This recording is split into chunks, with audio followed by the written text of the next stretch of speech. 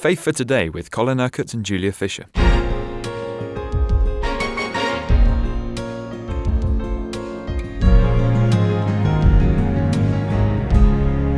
Sermon on the Mount. We've been looking at what it really means, and yesterday we talked about salt and light. In other words, we are the people who give the world its taste of God. And we're up to verse 17 of chapter 5. Jesus says, "Do not think that I have come to abolish the law or the prophets. I have not come to abolish them, but to fulfill them.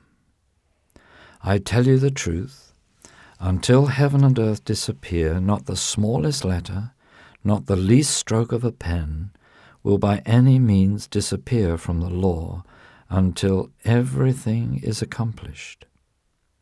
Anyone who breaks one of the least of these commandments and teaches others to do the same will be called least in the kingdom of heaven.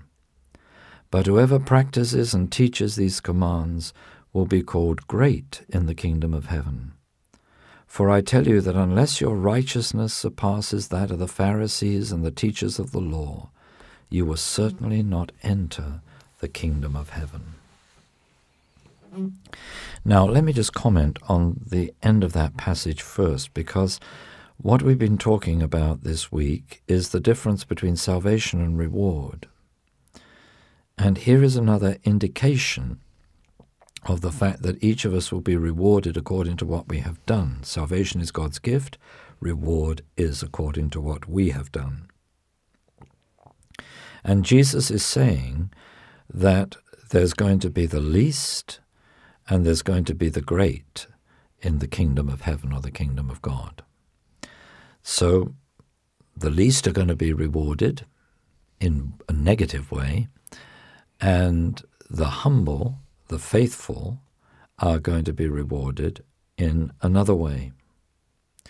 Those who break the commandments of God and teach others to do so will be least. They will have the kingdom of heaven as a gift from God because of their faith in what Jesus Christ has done, but they won't have a great reward in heaven because they haven't lived faithful lives in obedience to God. I teach our students to love the word obedience because our reward will actually be the outworking of how far we have been obedient to God in our lives.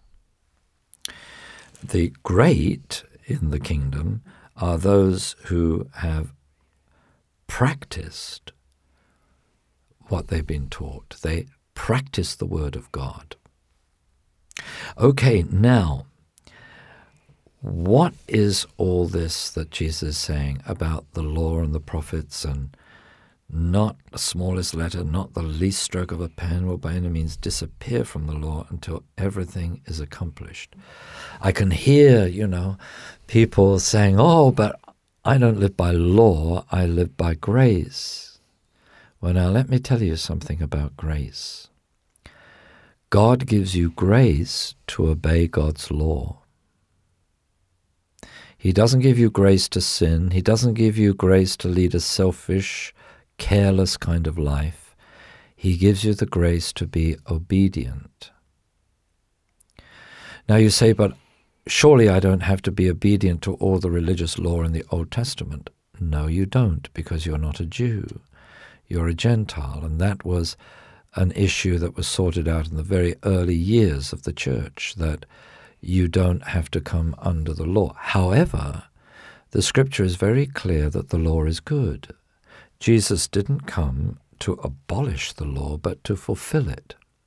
He didn't come to say the law and the prophets, let's call that the Old Testament. He didn't come to say the Old Testament is rubbish. Now you can throw it out because I've come with the new covenant and we're now going to see the New Testament written. No, he's saying the law is good, the prophets are good, and there's so much wonderful teaching in both the law and the prophets in the Old Testament. But we do not live in a legalistic way, meaning that under the new covenant to which we belong as Christians, The law of God still prevails, but it's what Paul calls the law of the Spirit of life, not the law of sin and death, but the law of spirit and life. Not the law that makes us feel condemned because we can never live up to it, but the law, the ability to fulfill the will of God in our lives because the Spirit of God lives within us as believers. So the law that we are to live by now is the law, or if you like to use the word, the principles of the kingdom. And what I've been saying all week, you see, is that what we have here in the Sermon on the Mount is the principles by which we are to live as Christians, the kingdom principles. This is the way to live the life of God's kingdom here on earth in the here and now. This is not sort of otherworldly preaching. It's not about, all the great and wonderful things that are going to happen to us in heaven. It's about how to live our lives in obedience to God now, knowing that this is going to affect our eternal destiny in heaven.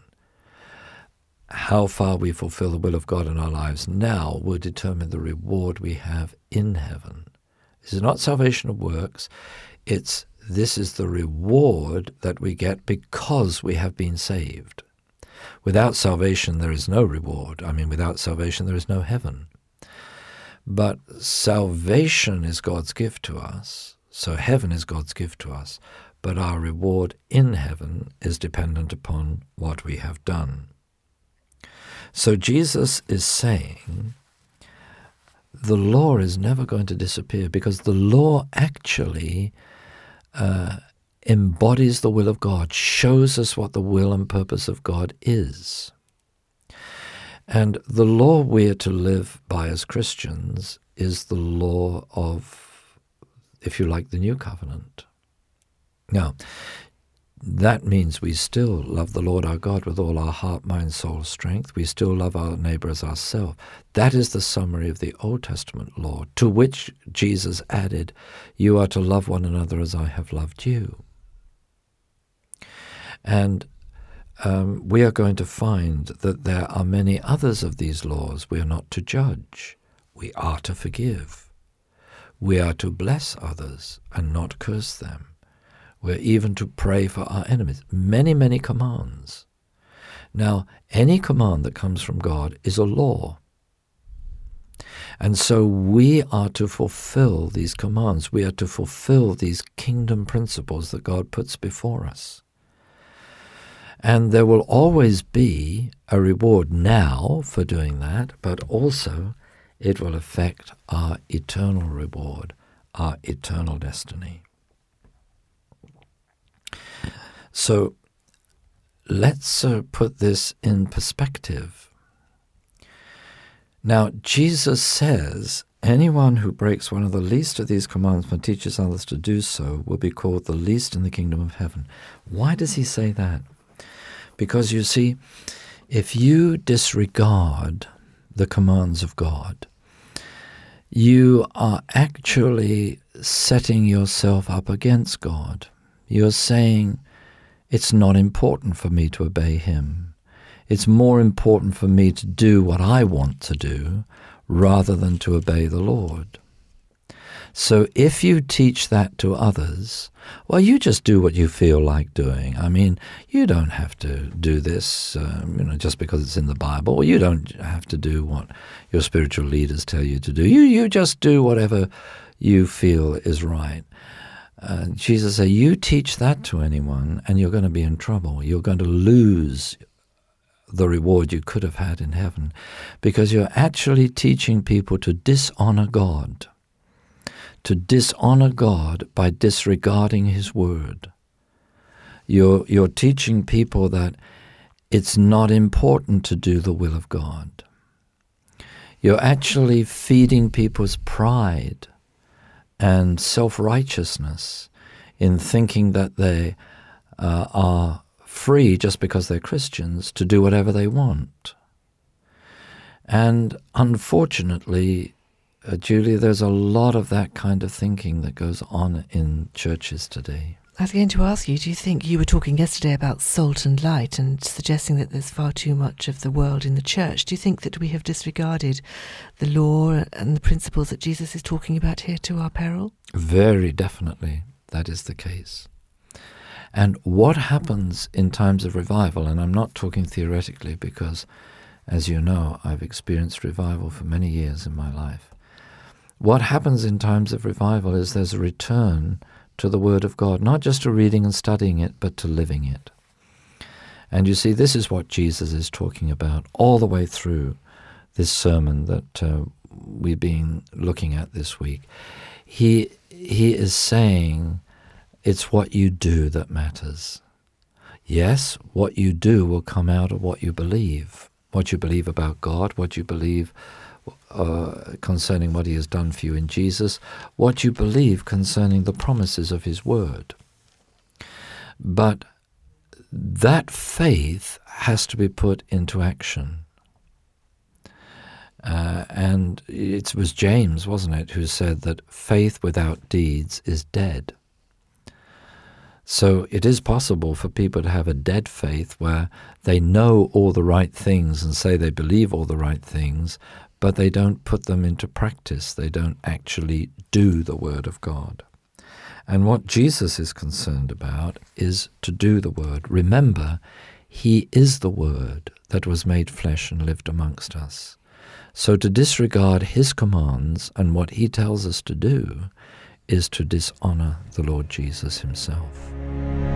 You've been listening to Faith for Today, presented by Julia Fisher. This program is sponsored by Kingdom Faith. For further information, visit our website, kingdomfaith.com.